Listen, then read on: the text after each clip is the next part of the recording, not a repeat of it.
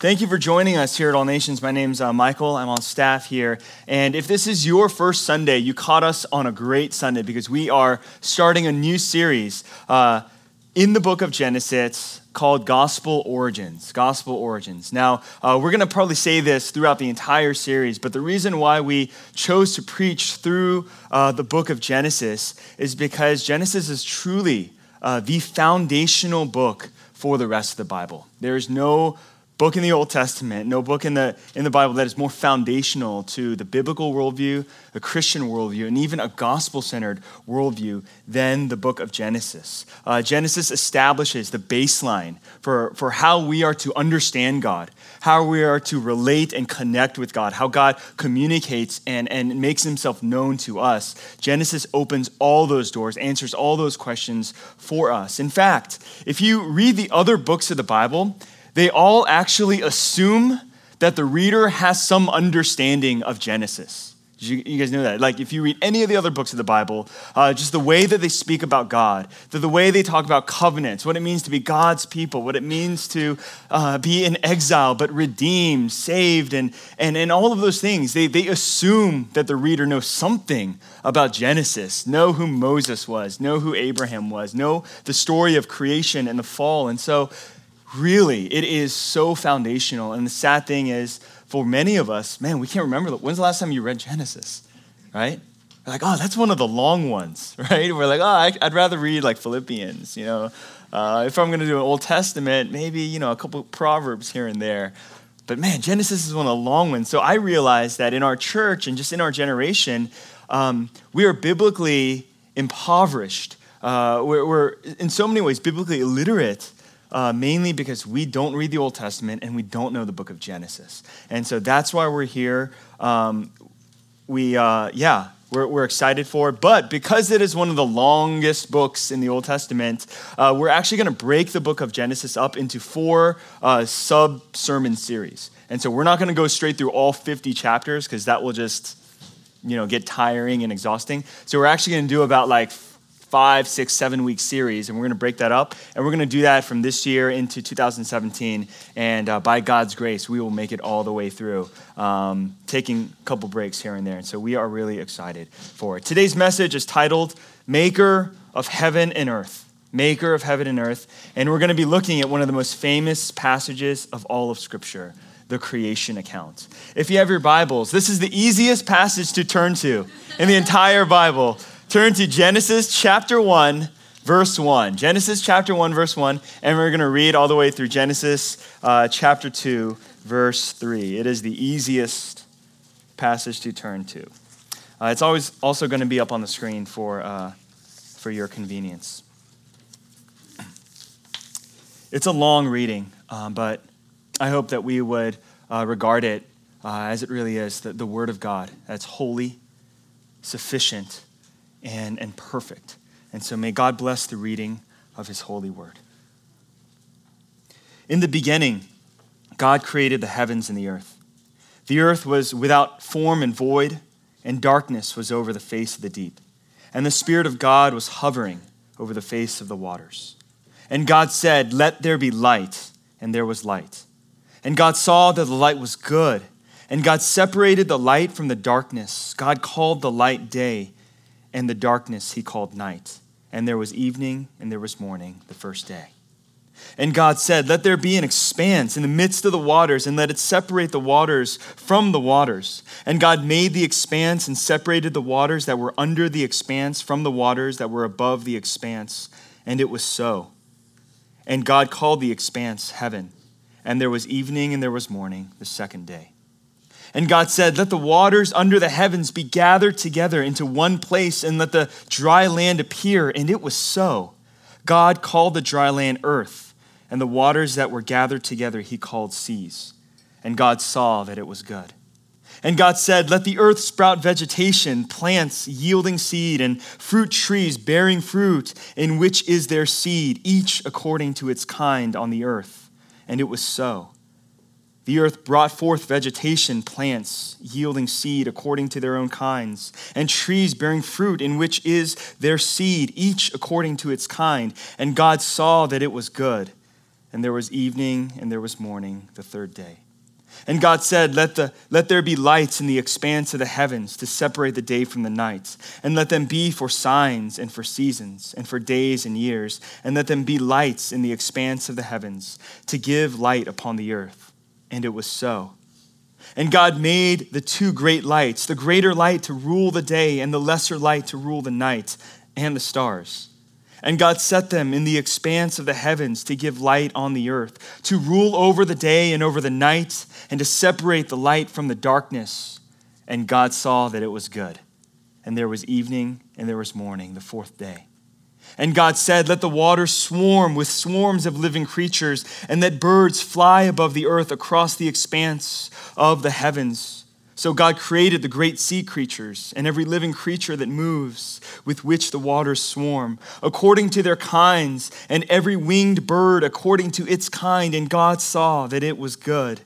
And God blessed them, saying, be fruitful and multiply, and fill the waters in the seas, and let the birds multiply on the earth. And there was evening and there was morning, the fifth day. And God said, let the earth bring forth living creatures according to their kinds, livestock and creeping things and beasts of the earth according to their kinds. And it was so. And God made the beasts of the earth according to their kinds, and the livestock according to their kinds, and everything that creeps on the ground according to its kind. And God saw that it was good. Then God said, let us make man in our image, after our likeness, and let them have dominion over the fish of the sea, and over the birds of the heavens, and over the livestock, and over all the earth, and over every creeping thing that creeps on the earth. So God created man in his own image. In the image of God, he created him. Male and female, he created them. And God blessed them. And God said to them, be fruitful and multiply and fill the earth and subdue it and have dominion over the fish of the sea and over the birds of the heavens and over every living thing that moves on the earth. And God said, behold, I have given you every plant yielding seed that is on the face of the earth, and every tree with seed in its fruit. You shall have them for food. And to every beast of the field of the earth, and to every bird of the heavens, and to everything that creeps on the earth, everything that has the breath of life, I have given every green plant for food. And it was so. And God saw everything that he had made, and behold, it was very good. And there was evening and there was morning, the sixth day. Thus the heavens and the earth were finished, and all the host of them. And on the seventh day, God finished his work that he had done, and he rested on the seventh day from all his work that he had done. So God blessed the seventh day and made it holy, because on it God rested from all his work that he had done in creation. Amen. Amen. Would you pray with me? God, we thank you for your holy word. We thank you that today we can model and practice what you demonstrated and practiced for us on that seventh day when you rested, when you set it apart and made it holy. Father, we want to honor the Sabbath today. Father, we want to commune with you. We want to acknowledge and worship you as the maker of heaven and earth. We pray, God, that at this time you would bless the preaching of your word. God, would you speak to each and every one of us? Would you strengthen, renew, establish our faith, not in ourselves, not in this world, but in Jesus Christ, our rock and redeemer. In Jesus' name we pray. Amen. Well, thank you. That's probably one of the longest scripture readings you guys have heard in a really long time. But as we like to say it here at All Nations, it's the only perfect part of the message. So it's all downhill from there. It's all downhill from there. I'm excited to kick off our series.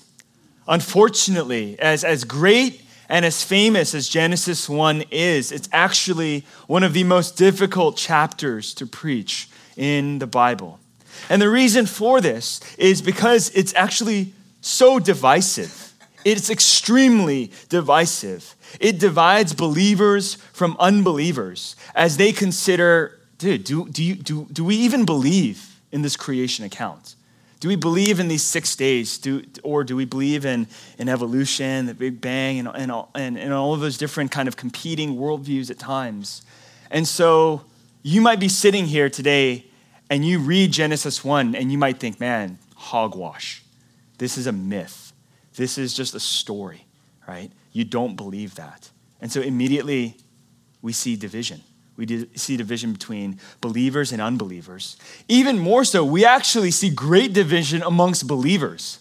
With Genesis 1, there are so many different theories, so many different interpretations on what to make of the six-day creation account, right? The traditional famous one is called young earth, and that means that you believe that when there's morning and evening, just like for us, it is one day, morning and evening, that God literally just created the heavens and the earth in 6 24-hour periods. That's the old earth. Many people believe that. Many of my professors at Talbot believe that. Master's Seminary, they definitely believe that. And so, and I'm assuming many of us in this room might believe that.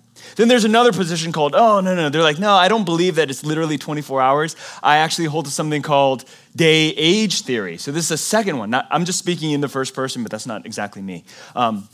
And so some people interpret each day not as 24-hour periods, but as long periods of time, as eras, as epochs. And so and that will give like the earth and things to kind of develop. It can't actually happen in 24 hours. So there's day-age theorists, right? And then there's other people that think all you guys are so anachronistic, like out of time, so out of date. Don't you know science? So there are actually Christians who believe in evolution, and they are called theistic evolutionists. Theistic evolutionists, where you believe in the Big Bang, not the TV show, that scientific event, right? Thank you for that. I don't have that many jokes, so that was like the last one. You believe in the Big Bang, you just believe God started the Big Bang, right? And so you can be a theistic evolutionist. There might be some among us today. That's cool. And then there's a fourth one called framework theory. And framework theory is simply, you actually don't believe that the Bible's teaching science, that Moses isn't trying to make this kind of creation scientific argument. He's up to something different. And that's called framework theology. And you'd be amazed at how heated Christians get over what you believe regarding Genesis 1. I've actually seen and felt people who are like the literal 6-day creationists feel that, man, you are a raging liberal if you don't believe in 24-hour periods. I mean, where is your faith, right? God said, right? It's literally morning and evening. There was, do you not believe the Bible? Do you not take it, And so people get heated. People get serious. It is divisive, and that's why it's really difficult. Several years ago, there's a really cute commercial. I think Esurance released it, and it depicted 3 grannies, and they're all sitting in a living room, and it was super cute. And they're just trying to figure out how to use social media. And so this one lady was like, I'm saving so much money because this year I'm not sending out postcards from my vacation. I'm just posting all my pictures on my wall so everyone can see my vacation. And then the second granny's like, ooh, I like that one, right? And she's like, dude, you're really smart. You really got this Facebook thing figured out. And then third lady is just shaking her head in disbelief. And she just says over and over again, that's not how this works. That's not how any of this works. And then the first granny looks at her and says, I unfriend you, right? It's really cute, super endearing, and honestly, it's kind of how I feel when I think about the way that Christians, we misread Genesis 1. I don't think many of us understand how it works. I think many of us have really missed the point of Genesis 1. We think that the key to understanding it is centered on whether we're right in terms of the science, the dating. We think the main agenda for Genesis 1 is to respond to evolution and the Big Bang Theory as if those things could possibly be true. It's going to lead our church and our whole faith in this crazy downward spiral. And so we fight. We fight for our positions, our interpretations. But I personally believe that the point of Genesis is not to give a scientific account of the world. There may be scientific and cosmological dimensions to Genesis 1, but that's not Moses' main purpose when he wrote it. Neither is it mere human history. Okay, Genesis is not science. Genesis is not mere human history. Why? Because human history is made up of humanity recounting its experiences, right? So we experience something, we write it down, we bear witness, we have accounts of things, whether it's war, historical events, sports events. It makes it in the newspapers. We write books about it. Well, who was there in the beginning? No humans were there to give an eyewitness account. So it's not really human history. No, Genesis precedes human existence. So what's the point of Genesis 1? I believe that the Apostles' Creed, it gets it right. The Apostles' Creed gets it right when it begins with the declaration, I believe in God, the maker of heaven and earth. I believe in God, the maker of heaven and earth. Genesis 1 is about God. Genesis 1 is about God. That's why the very first phrase of the Bible in our English translations, the first 4 words simply say, in the beginning, God. In the beginning, God. Ravi Zacharias, this Christian philosopher and apologist, said, if you give me those 4 words, I can believe the rest of the Bible. If those 4 words are true, in the beginning, God, everything else is believable. Everything else is tenable because of who God is and his power and his abilities and his attributes. Derek Kidner, he wrote a famous commentary on the book of Genesis, and this is what he says. He says, it is no accident that God is the subject of the first sentence of the Bible. For this word dominates the whole chapter and catches the eye at every point of the page. It is used some 35 times in as many verses of the story. 35 times. All right, chapter 1 has 31 verses, and we read 3 more. And so that's God every verse plus 1. God is the subject, not nature. God is the subject, not man. God is the subject, not science. Genesis 1 is written to tell us about who God is and what he has done. And as such, Genesis is not just history, it's actually theological history. And to actually do better than just theological history, I believe it's redemptive history. Genesis is redemptive history. And what that means is Genesis is describing the framework for how we are to understand the entire arc of the Bible. Okay? It begins with Genesis, ends in Revelation, and those actually bookend what's known as the Christian worldview or redemptive history. And there's 4 parts to it. It is creation, fall, redemption, glory. Okay? Creation, fall, redemption, glory. And you see how, that begins with Genesis and it ends with Revelation. And that's what Genesis is about. How God is working through the entire story of humanity, the entire story of this universe for his glory and for our good. So today, in the brief time that we have together, I want to focus on the main thrust of Genesis 1. I don't want to get bogged down with all of the details, like what are the creeping things that are creeping all over the land? They get to creep everywhere, and Adam's going to have dominion over the creeping things that creep on the ground. We're not going to worry about what the creeping things are. I've got 3 main points I want to focus on from the text. And we're going to look at first, the maker's power. Second, we're going to look at the maker's purpose. And lastly, we're going to look at the maker's rest. Okay? Genesis is about God, and so we're going to think about the maker's power, the maker's purpose, and the maker's rest. Let's start with the maker's power. Let's look at verses 1-4 one more time. I'm just going to read it and just really hone in and listen for God. Listen for what Moses is saying that he has accomplished, what Moses is saying that who Moses is saying he is. In the beginning, God created the heavens and the earth was without form and void, and darkness was over the face of the deep. And the Spirit of God was hovering over the face of the waters. And God said, let there be light. And there was light. The Hebrew word for God here in verse 1 that's used, it's Elohim. Elohim. And that's the first name of God in the entire Bible.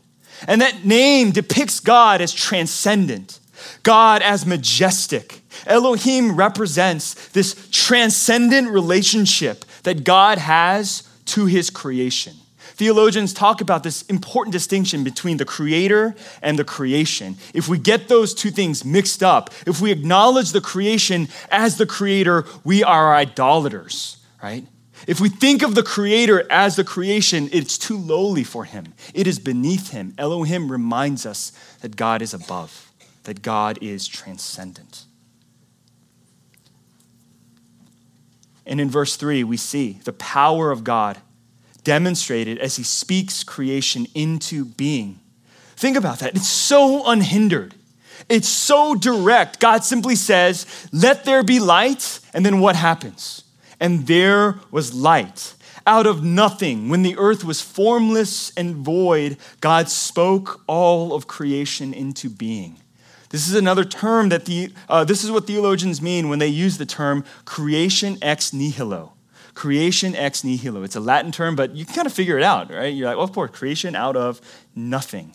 That God created the universe from nothing simply by the power of his word. Okay, so, but here we are. We are living in 2016, and I'm going to acknowledge the fact. I'm going to assume the fact that not everyone here simply takes Genesis 1 at face value. I don't necessarily expect you to. Right? It's not what we learn in our science classes. It's not what we learn in our physics classes or astronomy classes. It's not what we learn in our grade school, and if you study the sciences in college and graduate school. It's pretty hard to tell everyone, to tell your professors, to tell your classmates, oh yeah, I believe that God created the world in 6 24-hour periods, right? Or I believe, or day age, or whatever it might be. I personally noticed Christians were pretty quiet about this issue. Kind of like you don't want to tell anyone who you're voting for, right? You're kind of like, oh, that's personal.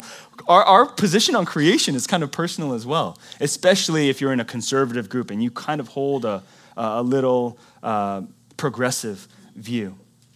Now, once again, I'm not here to argue for one, but what I do want to pause and argue for is the fact that I believe the intellectual and philosophical evidence points to a creator rather than the lack thereof. I believe creation ex nihilo is an intellectually tenable and intellectually superior position to hold over the agnostic, over the atheist, over the unbelieving physicist or scientist. And so I'm going to go there really quickly. This is a little bit of apologetics, but I'm going to use a couple of slides because I don't believe in blind faith. I don't believe we should just kind of turn off our minds, turn off our thinking, just turn away from our education, the things that we're reading and things that we're learning, the things that we actually believe are facts, and then say, oh, but I just have to believe this despite what I think. Right? I believe Christianity should be intellectually satisfying and tenable. And so let's go with the first slide.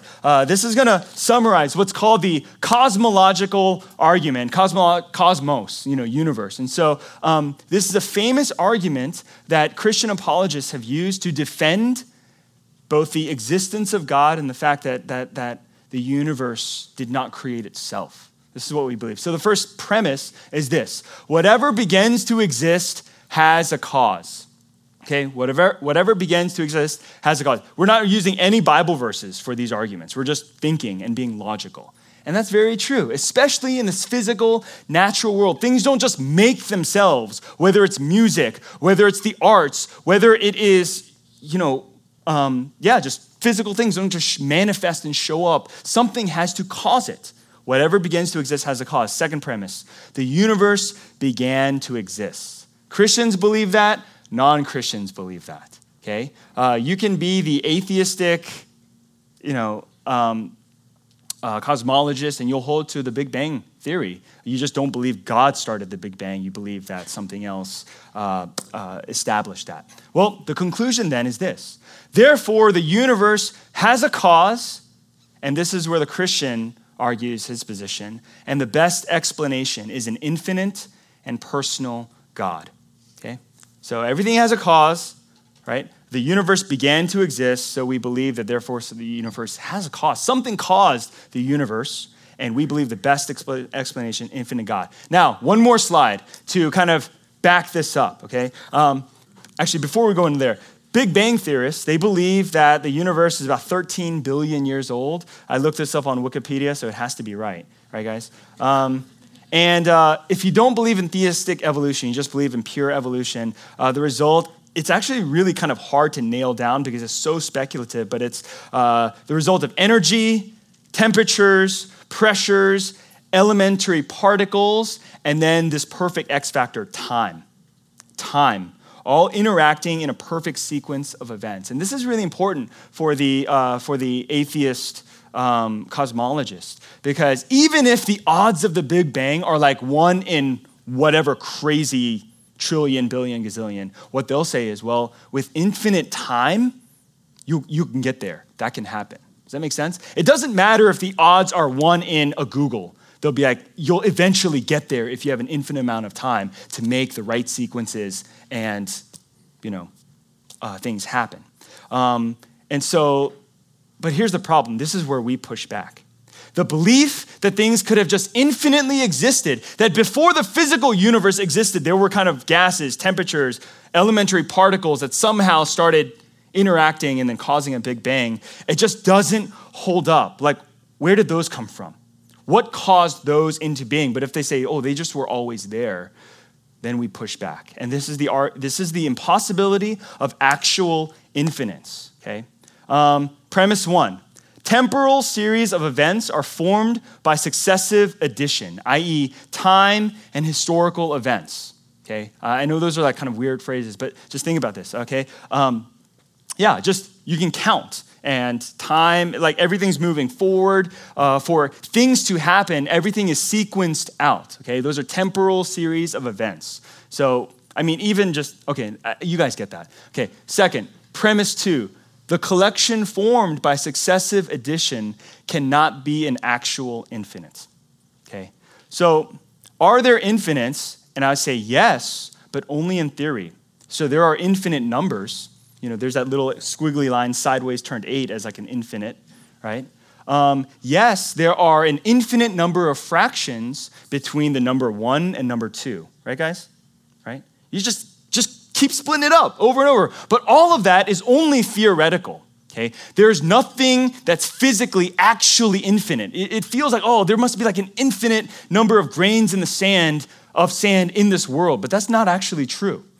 It's countable, right? There must be an infinite number of water molecules it's actually countable. We just don't know. We can't count it, right? So there are no actual infinites. Now, this is where time gets in.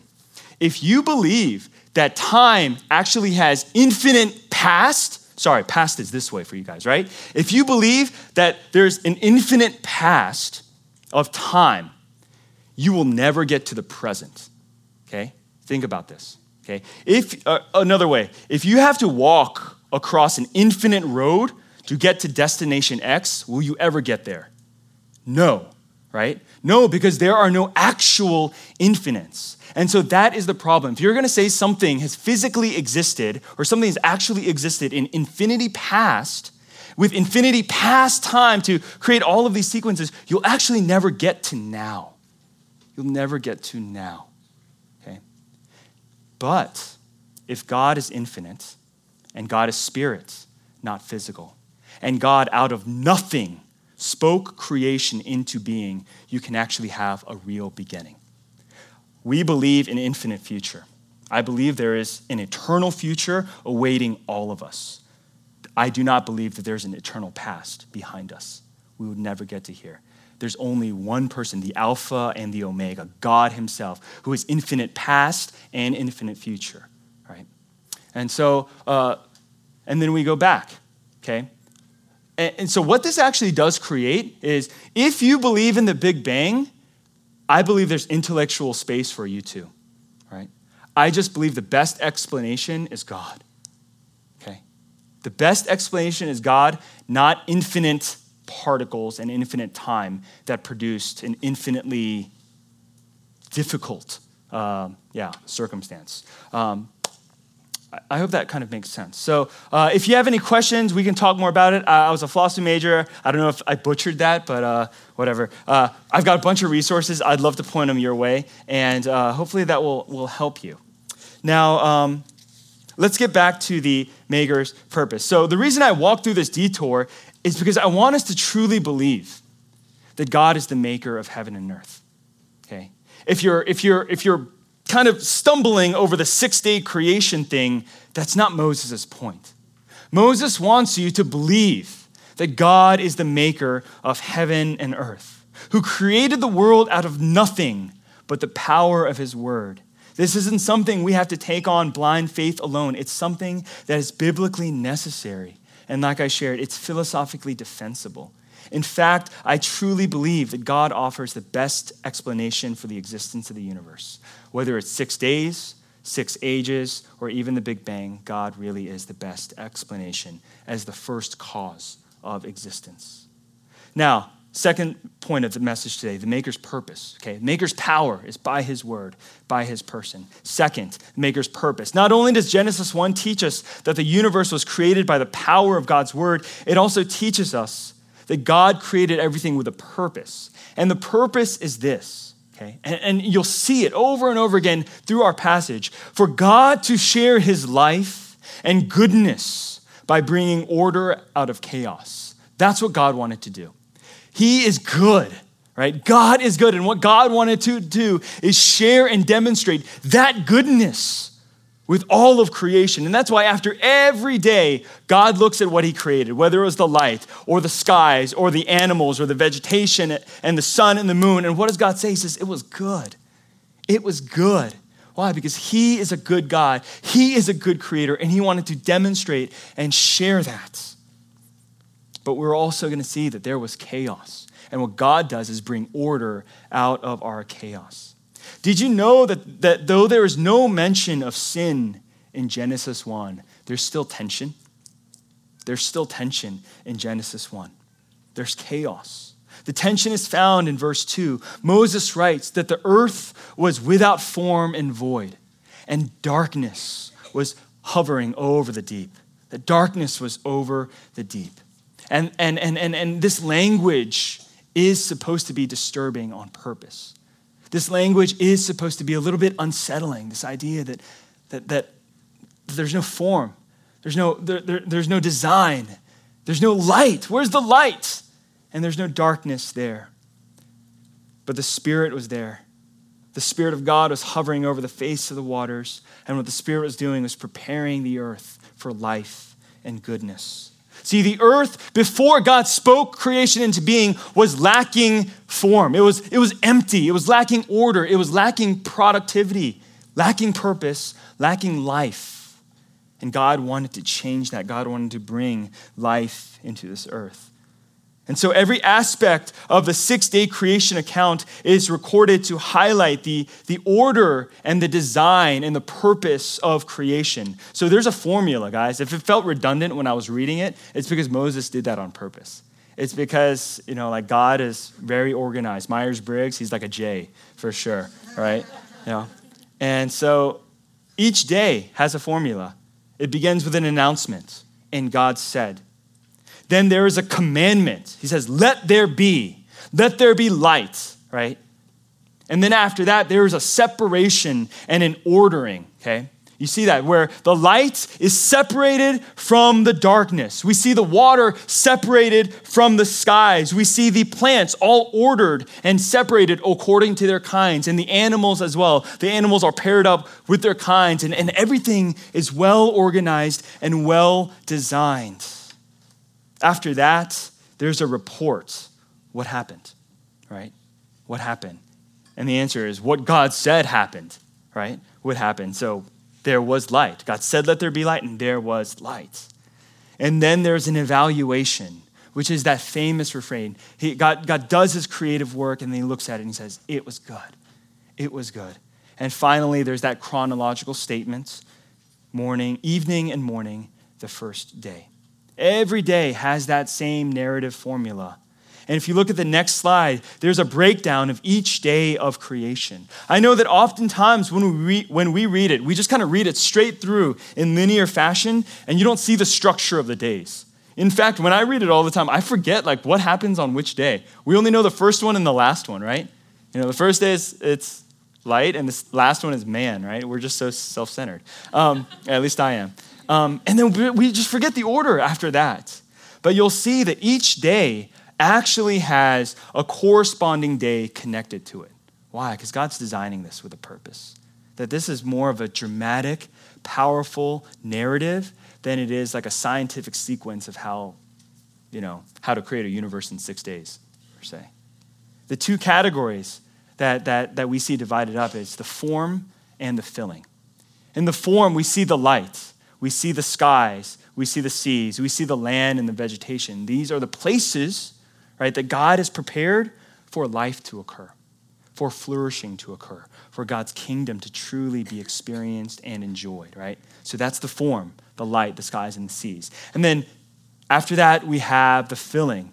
What's going to go into the light, right? Where's the light going to be born and shining? And it's the lights. And that's actually the sun and the moon, the greater light to rule the day, the lesser light to rule the night. And then the sky and seas. What's going to live in the sky and the seas, right? What's going to go there? And it's the fish, the sea creatures, the sea monsters, right? The birds, all of those inhabitants. And so on the fifth day, those inhabitants fill the sky and the seas. And on the sixth day, human beings, that we would live in land and vegetation. Did you know there's a really interesting little side comment? You know that whole command, be fruitful, multiply, and fill the earth. I always thought God only gave that to us, right? But God gave that to the fish and the sea inhabitants. So he says, you guys, be fruitful, multiply, and fill the seas. But did you know God doesn't tell the land animals to do that, right? Do you know why? Because God wants us to be fruitful and multiply and rule over the earth. We're not going to live in the sea, so we're not going to compete for space with the dolphins. But God knew that we're going to be living in the land and the beasts are going to be living in the land. And he only wants the crown of creation, Adam and Eve, the crown of creation, mankind, to be fruitful, multiply, and fill the earth. Anyway, so that's the slide. What we see with each day, there is a progression. There is a progression. We see the earth. We see our world just growing in form, growing as a habitation, growing in beauty, growing in goodness. And humanity truly is the crown of creation. And at the end of the sixth day, God looks at everything and he doesn't say, oh, it was good. What does he say? Oh, behold, it was very good. Very good. Now, why is this whole thing important? Well, first, it's to remind God's people that they are not abandoned and should not turn to lesser gods. So we believe that Moses wrote the first 5 books of the Old Testament. It's called the Pentateuch or the Torah. So we believe Moses was the author of Genesis. But do you remember Moses' story? Moses grew up as a prince in Egypt, but his people, the Hebrews, were under Egyptian slavery. They were forced to acknowledge and be subject and exposed to these false Egyptian gods over and over again. And the creation account is a bold declaration that Elohim is greater than the Egyptian gods.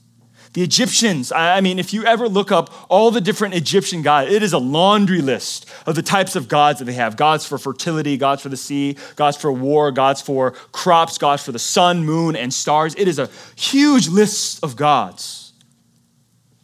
And yet, for Israel, God is one. There's one God, Jehovah, one God, Elohim, one God, Yahweh. And the creation account intentionally, Moses, when he writes this, intentionally is making the point that we do not worship the creation, we worship the creator. That is actually why he doesn't name the sun. He doesn't name the moon. He just says the greater light and the lesser light. Why? Because for Egypt, Ra, the god of sun, was one of their most important gods. And Moses was like, we're not even going to name him. Right? Name it. It's such a lie. It's such a farce. We're just going to call it the greater light. But God spoke that into being. God spoke that into being. So the creation account reminds us of who the creator truly is. And to remind us that the creation's purpose is for mankind to flourish, not for mankind to worship. Okay? It's so important. Because so many people in this world, so many religions in the world have gotten that backward, worshiping the creation rather than the creator. And Genesis 1 sets that on its head and says, you guys have got it all wrong. No, we worship the creator. Creation actually serves you. God put the sun and the moon and the stars for us to enjoy. God gave us the plants, the vegetation, the earth. everything for us to enjoy and to acknowledge God as a good, perfect creator. Well, we're not going to address actually the end of Genesis 1. I know Genesis 1, 26, 27 is that sixth day. We're going to talk about the Imago Dei actually all next week. Next week, we're going to focus on a biblical understanding of humanity. That's called biblical anthropology. And so I'm actually going to skip over that last day and really focusing on humanity, but we're going to go in there deep next week. Lastly, we're going to look at the Maker's Rest. The Maker's Rest. Genesis 1, 31 to 2, verse 3. God saw everything that he made, and behold, it was very good. And there was evening and there was morning the sixth day. Thus the heavens and the earth were finished, and all the host of them. And on the seventh day, God finished his work that he had done, and he rested on the seventh day from all his work that he had done. So God blessed the seventh day, made it holy, because on it God rested from all his work that he had done in creation. God concludes the sixth day with the declaration that it was very good, a reminder that God created the world as a reflection of his goodness and out of his abundant joy. And after finishing his work of creation, verse 2 tells us that God had rested from all that he had done. And then he took that seventh day and he blessed it. And he made it holy. And he rested from all of his work. Now, question is why? Why would God rest? Well, it's not because he was tired. It's not because he was spent. It's not because he exhausted all of his divine power and he just was tapped out and he needed to kind of like recharge. That was naturally not God's reason for resting. One commentator said, God rested to sanctify time itself. God rested to sanctify, to make holy time itself. Think about that. God took a day, not a thing. God took a day, God took time and said, this time is holy and set apart, not a created, not an animal, not a person, not an object, time. And God set that one day apart as holy so that you and I might join him in his rest. God rested for your sake. God rested for our sake. And we are summoned to imitate the pattern of our King. Every week, we are to work 6 days or 5 days if you have a good job, right? And rest on the seventh. So that we might confess, that we might commune with God, that we might be renewed and experience him, that through our rest, God is Lord. That through our rest, he is the Lord of creation and Lord of all. We do not worship the created things. We don't worship our jobs. We don't worship our children. We don't worship our relationships, our possessions. We don't worship our hobbies, even if you went to the beautiful beaches of whatever country, right? We don't worship those things. We come back every seventh day, every Lord's Day, and remember, we worship the Creator, not the creation. Well, how does this apply to us? Because I know that for so many of us, we come to church every week and we don't feel like all that rested. We're like, man, I wish if I could have slept in and not come to this 9:45 service, maybe I would feel more rested for Monday, right? Or how many of us, we just get exhausted because, man, you served a lot. Maybe it was hospitality day, or you went out and served at Chapel of the Hills, a meal for our community, or you're on the worship team, and you feel drained, especially since we started our second service. I feel more tired on Sundays. How does this change? How can we actually experience rest? And the answer is in Christ. Jesus Christ, when he died on the cross, you know what he said? In such similar fashion to the Father, he says, it is finished. Jesus' work on this earth was complete. It was complete on that cross. And because Jesus completed his earthly ministry, he finished his work, he finished his task, and he accomplished that great work that the Father had for him. Jesus entered into the Father's rest. He said, Father, into your hands I commend my spirit. And Jesus was reunited with the Father, and he enjoyed again that eternal, happy, perfect rest and fellowship with the Father and the Spirit. And you know what Jesus offers to each and every one of us? He offers us his rest, okay? It is not rest for you to rest on your own terms. If you think, okay, I just need to sleep 12 hours today, watch Netflix for 4, eat ramen, not get out of bed, stay in sweats and whatever, and you think that is rest, you know what? You can do that over and over. You actually get really tired and really lazy, and it doesn't actually rejuvenate your life. Our problem is we try to rest in our own ways. Right? We rest according to our own standards. We try to make it up for ourselves. And what Jesus offers us is his rest.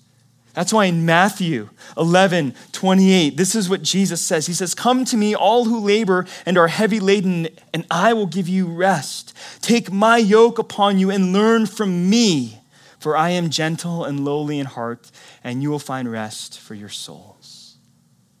Church, are you tired?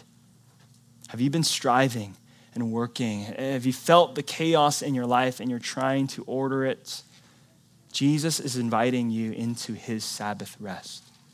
He is inviting you to come and experience the peace, the joy, the security that only he can offer to you. This is why Jesus is the Lord of the Sabbath, right? The Jews that Jesus was encountering, man, they were hardcore about the Sabbath, but what they did was they heaped laws upon laws upon laws because they got just so bent up about the idea that the Sabbath is holy. You can't sin on the Sabbath. You can't break any of these rules. And what Jesus says, man, you guys got it wrong again. Man is not made for the Sabbath, but the Sabbath is made for man. Okay, I love that truth. The Sabbath reminds us that we do not serve creation. We don't even serve an organization here. If you feel like, man, I got to come to church because I've got 21 things to do before worship starts, and that is like your complete MO every Sunday, Jesus wants you to realize, hey, you don't exist for the Sabbath. The Sabbath exists for you. We serve God. We worship God. We don't serve creation. We don't just serve people. We have to believe and remember again that this is a day where we can worship God. This is a day where we can receive rest from him. Would you do that? I know that for so many of us, we're here to give. We're here to do. We're here to accomplish. But I really believe that today there's some of us that just need to come here and receive the rest that Jesus wants to give you. Would you receive that? Let's pray together. Father, we thank you that in Christ, we have someone that offers us a true Sabbath, a true rest, a true peace. We thank you, God, that you are this perfect, wonderful, effective worker, God. That in 6 days, Lord, you created the heavens and the earth. And Jesus, through your personal lifetime and through your ministry, you accomplished redemption for us.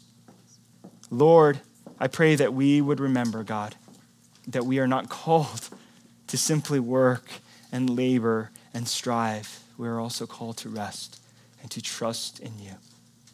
Father, I pray for anyone here who may be unsure of where they are in their faith, not sure who you are, whether you really are the maker of heaven and earth.